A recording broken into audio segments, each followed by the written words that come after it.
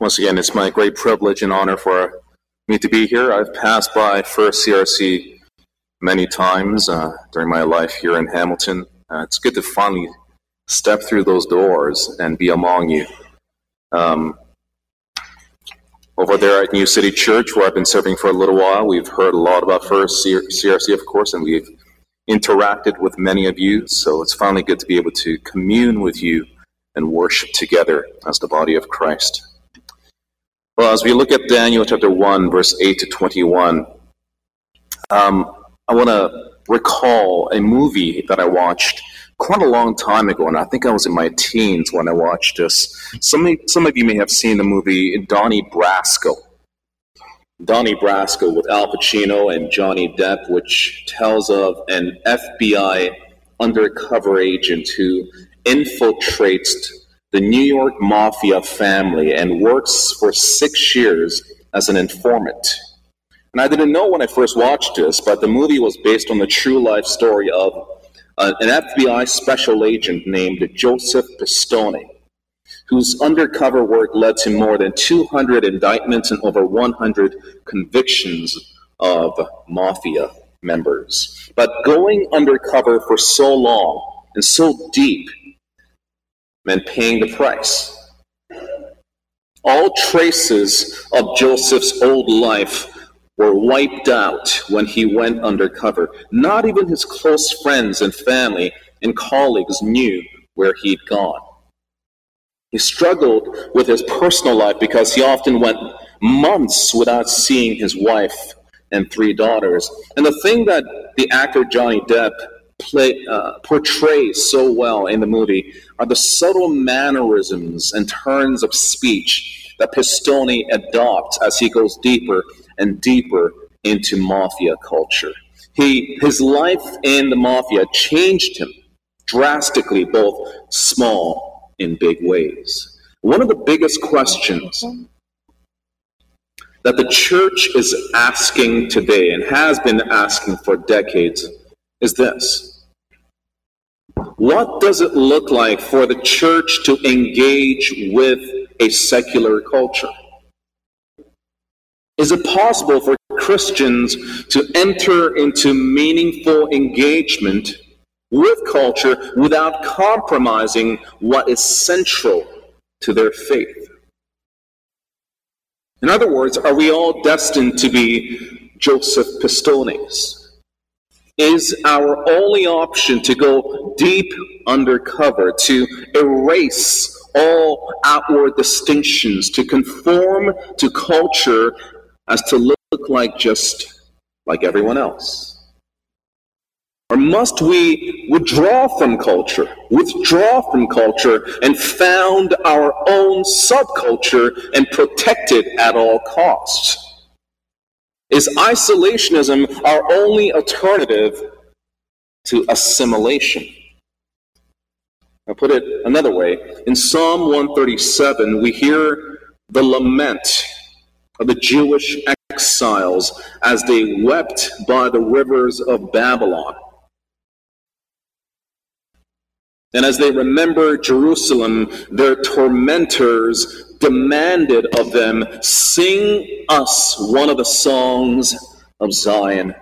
And the response of the psalmist to his tormentors, and really our response to God, is a poignant one. He sings in Psalm 137, verse 4, "How can we sing the Lord's song in a foreign land?"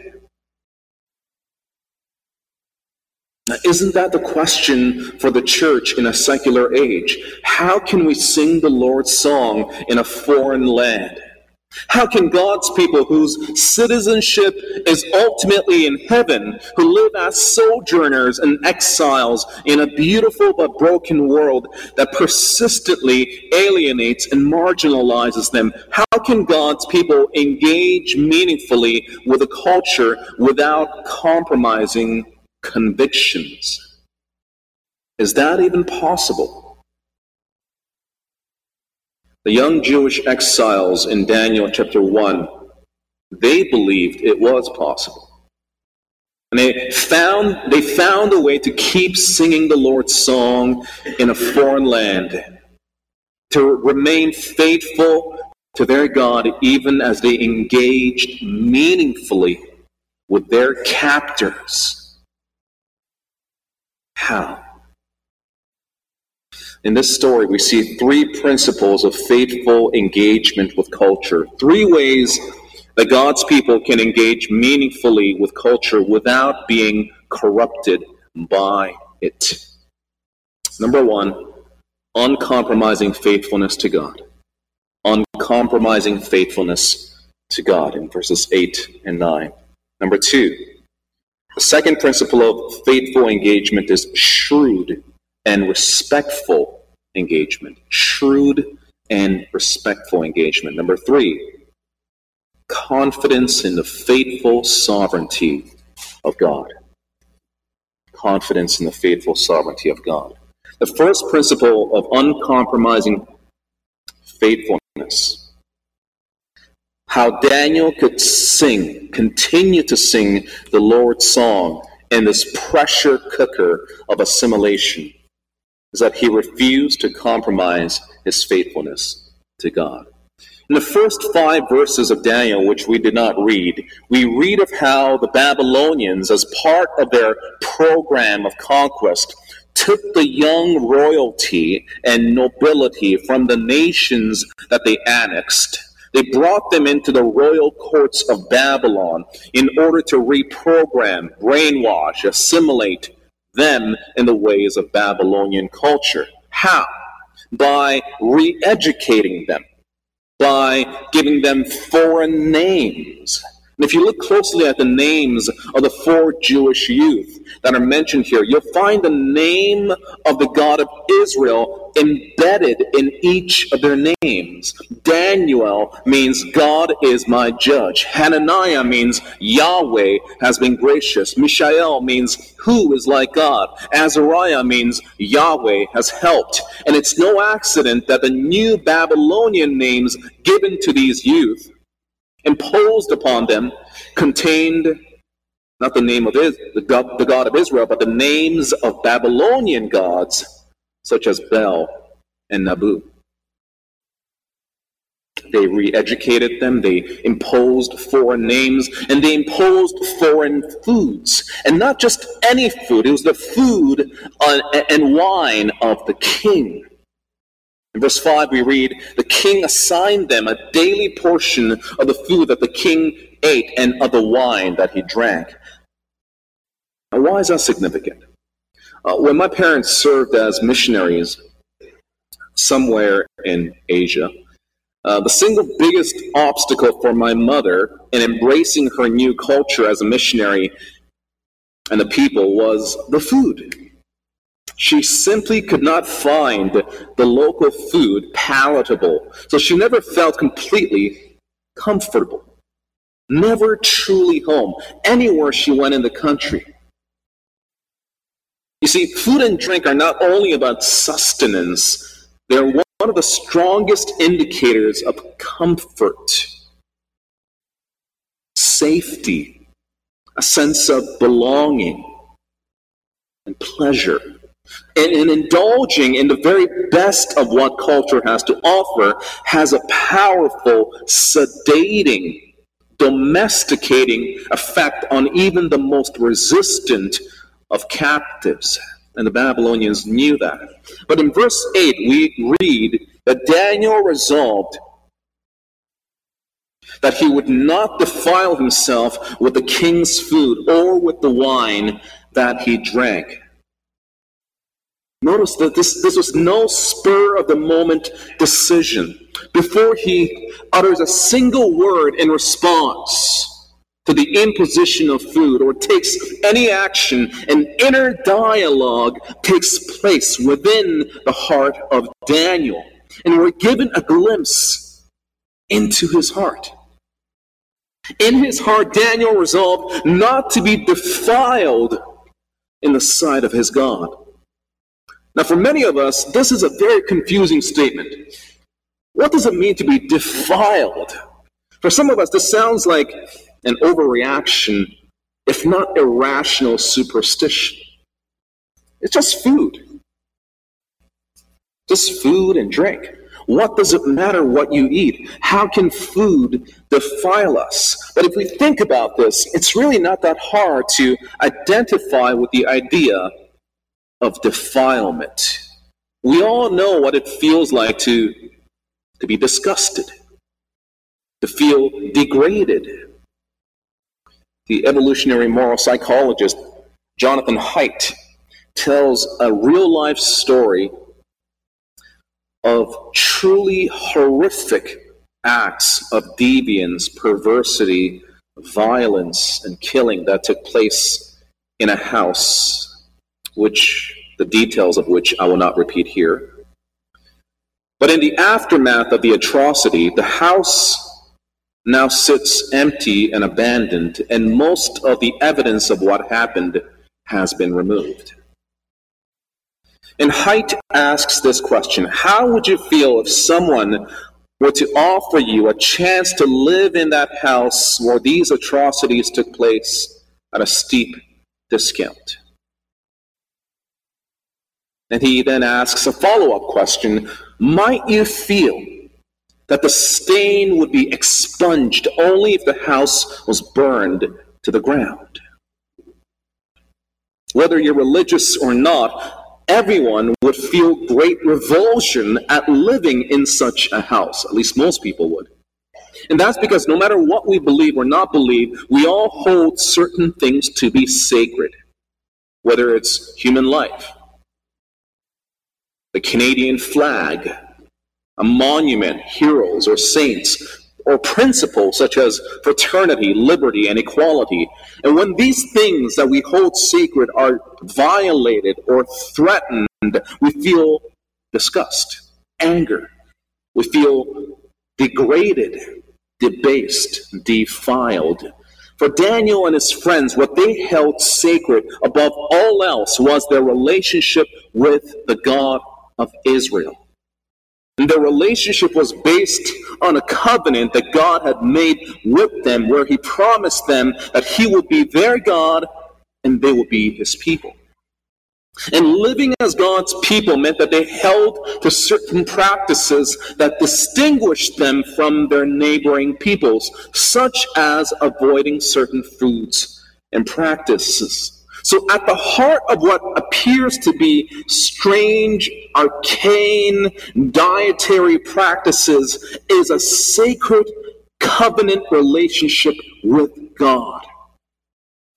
And Daniel, even as he accepted the education of the Babylonians and the foreign names imposed upon them, he resolved in his heart that he would reject the food offered to him and his fellow exiles because he was convinced that it would defile him and endanger his relationship with God.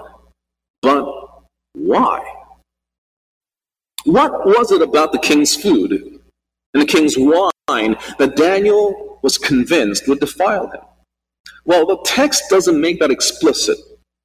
Now, some have suggested that it was because the food would have been ceremonially offered to the idols of Babylon, but then the vegetables would likely have been offered in the same way, and he accepted the vegetables. Again, we're not told precisely why Daniel perceived the eating of the king's food as defiling. Well, what we can be certain is that Daniel saw it as defiling. And that's sufficient. What the Apostle Paul says in Romans chapter 14, verse 14 is helpful here. The Apostle Paul says, I'm convinced, being fully persuaded in the Lord Jesus, that nothing is unclean in itself. But if anyone regards something as unclean, then for that person it is unclean. You see, sin is not only about behavior, external actions, or breaking some impersonal law. Sin has to do with relationships and the intentions, the motives of the heart. In the same way, what we eat or drink is no longer a matter of violating God's dietary laws because Christ declared all food clean. But if I'm convinced in my heart that it is wrong in the sight of God and I still do it, it's wrong. Or as Paul will go on to say in Romans chapter 14, if I eat and drink and knowing that I might hurt the sensitive consciences of my neighbor in doing so, it is wrong. You see, for Daniel, at this early, crucial juncture of his captivity, when he had to choose between passively allowing himself to be assimilated or staying faithful to his God, he was convinced that refusing the king's rich food was the right thing to do. Therefore, it was the right thing to do. But there's something else here. There's something else about Daniel's inner dialogue that is important to notice. Daniel resolved, we read, not to defile himself. The word translated resolved here in the ESV is a combination of three words in the Hebrew: fix, heart, upon. He fixed his heart upon not defiling himself. And this combination of words is used only a handful of times in the Old Testament. One of those instances is found in Zechariah chapter 7, verses 11 and 12, where God speaks judgment against his people. Zechariah chapter 7, verses 11 and 12. We read, they refuse to pay attention and turn a stubborn shoulder and stop their ears that they may not hear. And here it is. They made their hearts diamond hard. They made their hearts diamond hard, lest they should hear the law and the words that the Lord of hosts hath sent by his Spirit through the former prophets. They made their hearts diamond hard. To do what? To make themselves impervious to the teachings and warnings of God and his prophets. And that same diamond hard, unmoving, uncompromising determination was what Daniel had. But in a positive sense, when he fixed his heart to value and honor and remain faithful to his God, no matter what anyone else was doing around him, even if it cost him his life. But no matter how determined we are, no matter how strong our resolutions, none of it is enough without God's grace. We read in verse 9 that God gave Daniel favor and compassion in the sight of the chief of the eunuchs. And it wasn't just favor with the court officials that God gave. We see in verses 11 to 16 that God also gave to Daniel a small community of like-minded, determined youth who stood with him in this test. God, the sovereign, gracious King, was powerfully at work even in Babylon. And he used the single-minded faithfulness of Daniel and his friends to demonstrate his supremacy over all the kingdoms of the world. You see, our resolutions, as strong as they may be, are not enough in the face of great pressure to compromise. But when we determine that we will be wholeheartedly devoted to the Lord, he will give us grace to stand firm even in the face of great opposition, even in the face of impossible odds. So you might be thinking right about now, I don't really face temptations to defile myself with food. What are some of the things that we might feel defiled by today? What are some things that defile us in the sight of God today? Listen to the words of Jesus in Mark chapter 7. Mark chapter 7, verse 18 to 23. Jesus says, "Do you not see that whatever goes into a person from outside cannot defile him, since it enters not his heart, but his stomach, and is expelled? Thus he declared all foods clean. And he said, what comes out of a person is what defiles him. From within, out of the heart of man, come evil thoughts, sexual immorality, theft, murder, adultery, coveting, wickedness, deceit, sensuality, envy, slander, pride, foolishness. All these evil things come from within, and they defile a person." What Jesus is saying is, there are nearly limitless ways that we can defile ourselves, because there are nearly limitless ways in which our hearts devise ways to dishonor God. As we mentioned earlier, when believers practice their Christian liberty in such a way that they knowingly make others stumble, they defile themselves and they dishonor God. When Christians knowingly take ethically questionable shortcuts in the workplace that might lead to advancements and promotions, they defile themselves and compromise their standing before God and the watching world. And at the root of all sin, we defile ourselves and we try to wrest the control of our lives away from the hands of God. But the good news of the gospel is that whatever ways we have defiled ourselves in the sight of God, if our faith and repentance are in Christ, we can be certain that our defilement has been lifted, because Christ bore our defilement and shame upon himself when he took our place on the cross. Jesus was reviled so that we might be made lovely. He bore our guilt and shame so that we might be washed clean. And he's calling us out of the prison of self-worship into the freedom of knowing, loving him, finding our ultimate identity in him, being totally devoted to him.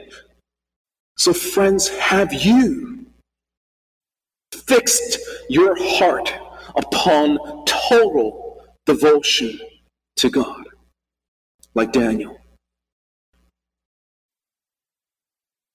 You see, spiritual purity is not just about avoiding sin. It's not just about avoiding defilement. It's about wholehearted devotion and worship. It means that all that we are belongs to him and is dedicated to his glory. And if you know the mercies of God shown to you in Jesus, God is calling you to give the totality of your being to the God who has given the totality of himself to us. In our engagement with culture, we must be uncompromising in our devotion and faithfulness to God. We must be shrewd and respectful in our engagement with culture. That's the second principle of faithful engagement with culture: shrewd and respectful. You know, sometimes people associate religious convictions. Sometimes people associate religious zeal with narrow-mindedness, backwards, ignorant, irritating prudishness, picketers who reject things out of hand just because they don't understand it. If that's how you feel, or that's how your neighbors feel, well, let's be honest, they would have some justification.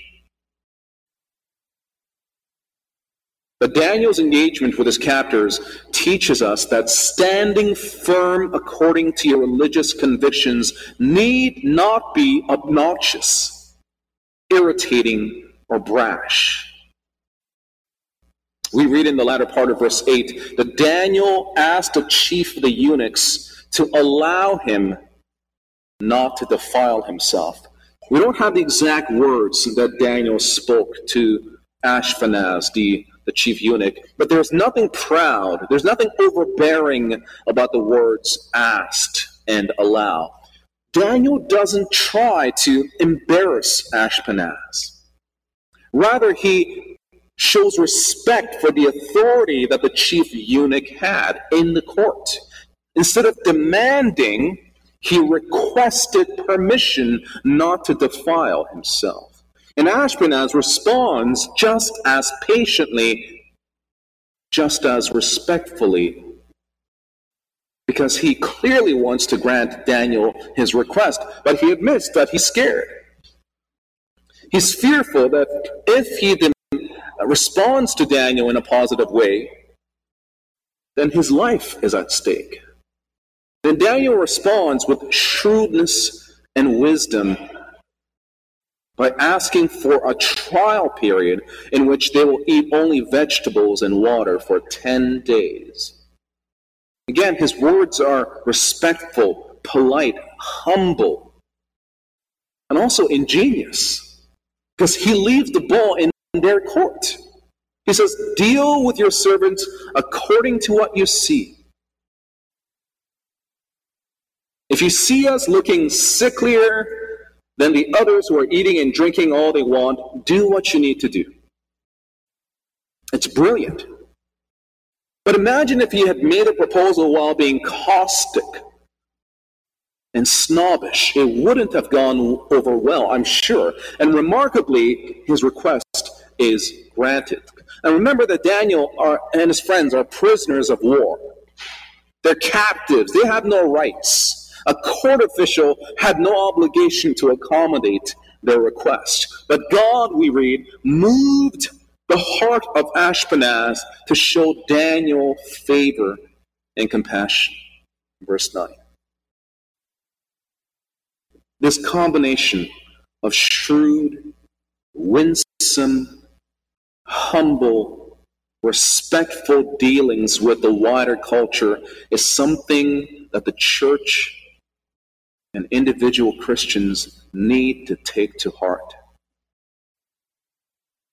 Especially in an age like ours that is marked by so much animosity. It dismays me to no end when I see professing Christians behaving belligerently, mockingly, self-righteously in their interactions, whether in person or online. All the more because in our age of incivility, the people of God have a glorious opportunity to shine like the stars in a dark night.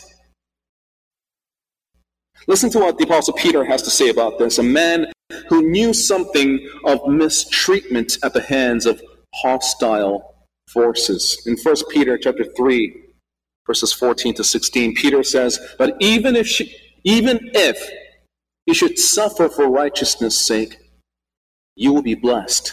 Have no fear of them, nor be troubled, but in your hearts honor Christ the Lord as holy, always being prepared to make a defense to anyone who asks you for a reason for the hope that is in you, yet do it with gentleness. Do it with respect, having a good conscience, so that when you are slandered, not if you are slandered, when you are slandered, those who revile your good behavior in Christ may be put to shame."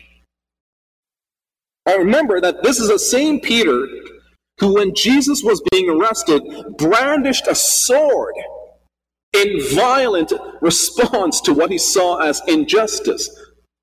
But this older, wiser Peter has learned his lesson, and he teaches us that we must engage culture with gentleness and respect, even when we are slandered and reviled, because Jesus, when he was reviled, did not revile in return. When he suffered, he did not threaten. When he was mistreated, he did not mistreat, but continued entrusting himself to his Father, who judges justly. When I was a teenager, a long, long time ago,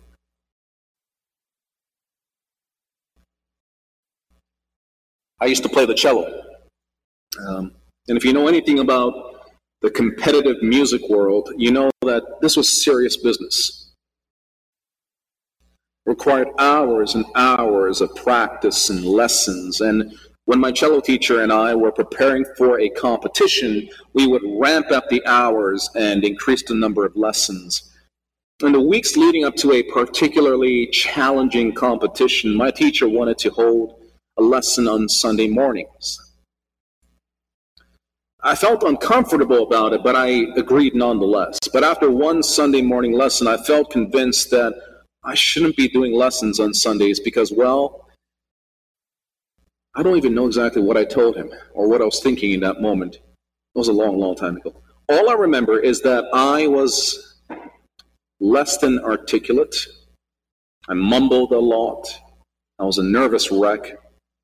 And my teacher, well, let's just say that he wasn't very pleased. And he did his best to try to persuade me to change my mind. But at the very next lesson, when I expected the worst, he surprised me by saying that he respected me for holding firm to my convictions. Now, I wasn't merely as shrewd as Daniel. I was a nervous wreck, but God somehow used my weak and faltering courage to influence my teacher. You see, Daniel, even as he made his heart diamond hard in his resolve to stay faithful to God, made himself soft and winsome and shrewd in his engagement with culture. And God responded faithfully by giving Daniel and his friends health and physical vitality that was visibly apparent to the steward. So that leads us to the last principle of faithful engagement with culture. And that is confidence in the faithful sovereignty of God. Confidence in the faithful sovereignty of God. In verses 17 to 21, we read a summary not only of this particular story, but of the entire 70 years of exile that Daniel and his friends would experience in Babylon. All the way to the first year of Cyrus, the king of Persia, who would encourage the Jews to return and to rebuild their temple. This is a snapshot of God's great faithfulness and sovereign, holy control over his people.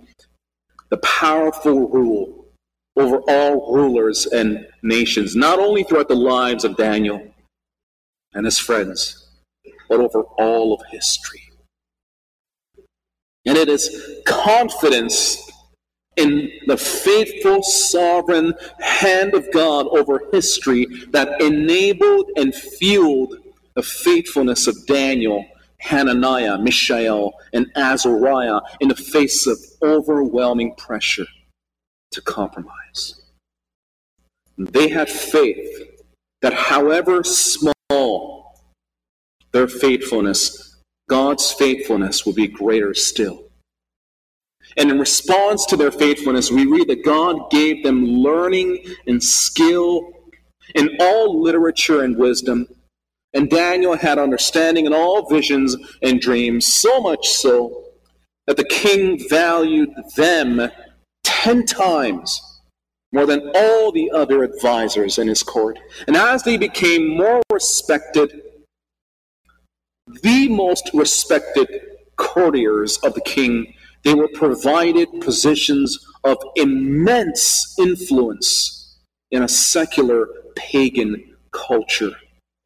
And through God's faithfulness and blessing of these 4 young men, God would demonstrate his power and lordship in the most powerful empire of that time to the most influential people of that empire. And so that leads us to the first application. In the same way that God used these Jewish youth to impact Babylonian society through their positions of influence. God's people today are called to live as lights in the world. Yes, we are called to be distinct. We're called to spiritual, ethical holiness and separation from the world, but we are not called to a physical or geographical separation. And it goes beyond simply saying Christians are in the world but not of it. It goes beyond that. Jesus prayed for his disciples in John 17:18, where he said, "As you sent me into the world, Father, I have also sent them into the world." Christians are not just accidental tourists who just happen to find themselves in the same boat as the rest of the world. No, the idea of being sent into the world implies a divine intentionality, a directional, missional engagement that God's people are called to. Daniel and his friends, in accepting their positions as king's courtiers, embraced their calling as ambassadors of a much greater king. In the same way, if you are a follower of Christ, have you embraced your calling as ambassadors of the King, wherever he has placed you? Whether you're a teacher, a student, engineer, plumber, doctor, electrician, homemaker, have you embraced the call of Christ for you to be his ambassador in that field, in your particular sphere of influence? When I was in seminary, I remember our academic dean teaching from this same passage and asking us a question that has stayed with me to this day. And I learned later that he was quoting from Martin Luther King Jr. when he asked, "Will you be a thermostat Christian or a thermometer Christian? Will you allow culture to shape you and conform you to its will like a thermometer going up and down as the temperature goes up and down? Or will you conform to Christ and have him influence and even transform your culture through you, just as a thermostat controls the temperature in the room? Will you be a thermostat Christian or a thermometer Christian?" And I vowed that day that I will be a thermostat Christian. Have you?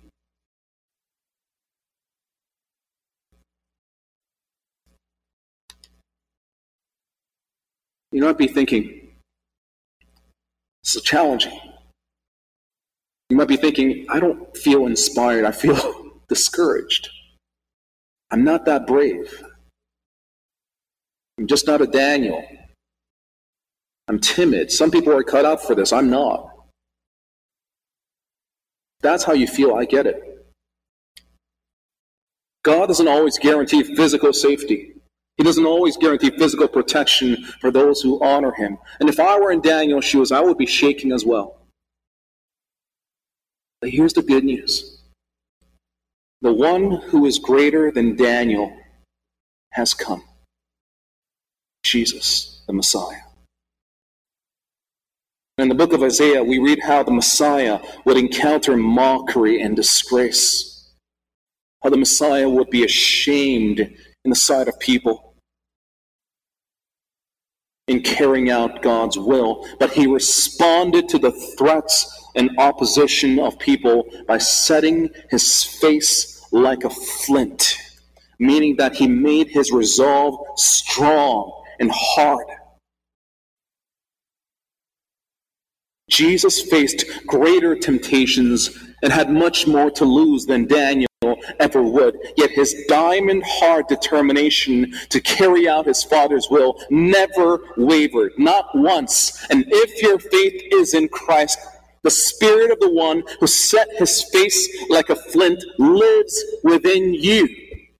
His spirit of determination, his spirit of resolve, his spirit of obedience and allegiance to his Father lives within you. No matter what you might face, no matter how scared you are, no matter how wavering you might feel, the only question then is, will you trust him?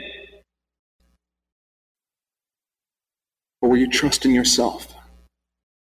If you put your faith in Christ, he has promised you his Spirit, so that no matter how weak and wavering our resolve, he who is within you is stronger, greater still.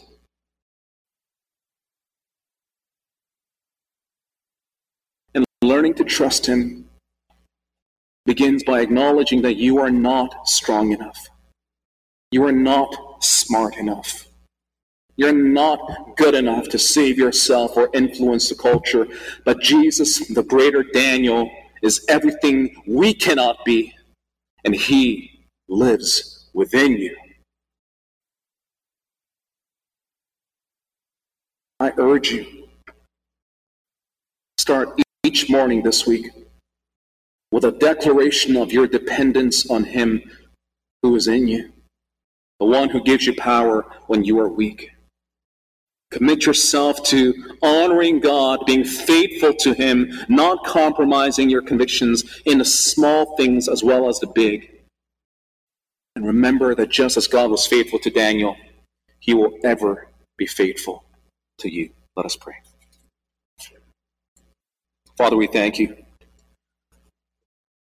that you sent your Son, Jesus Christ, the greater Daniel, the one who set his face like a flint in his determination to carry out the Father's will, no matter what the cost.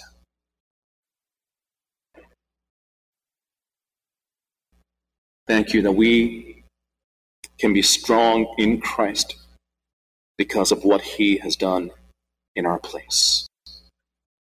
Lord, I pray for everyone who has perhaps not yet received the finished work of Jesus and have put their faith in him. I pray that you would open their eyes and soften their hearts. And may they come to faith in you, Lord Jesus.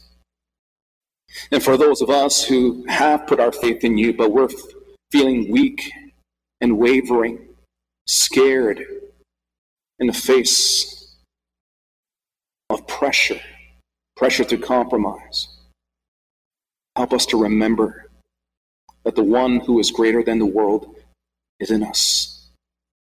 That you will give us the words to speak. You'll give us the strength to stand in our weakness. Thank you, Lord Jesus, that you make it all possible. In your name we pray. Amen.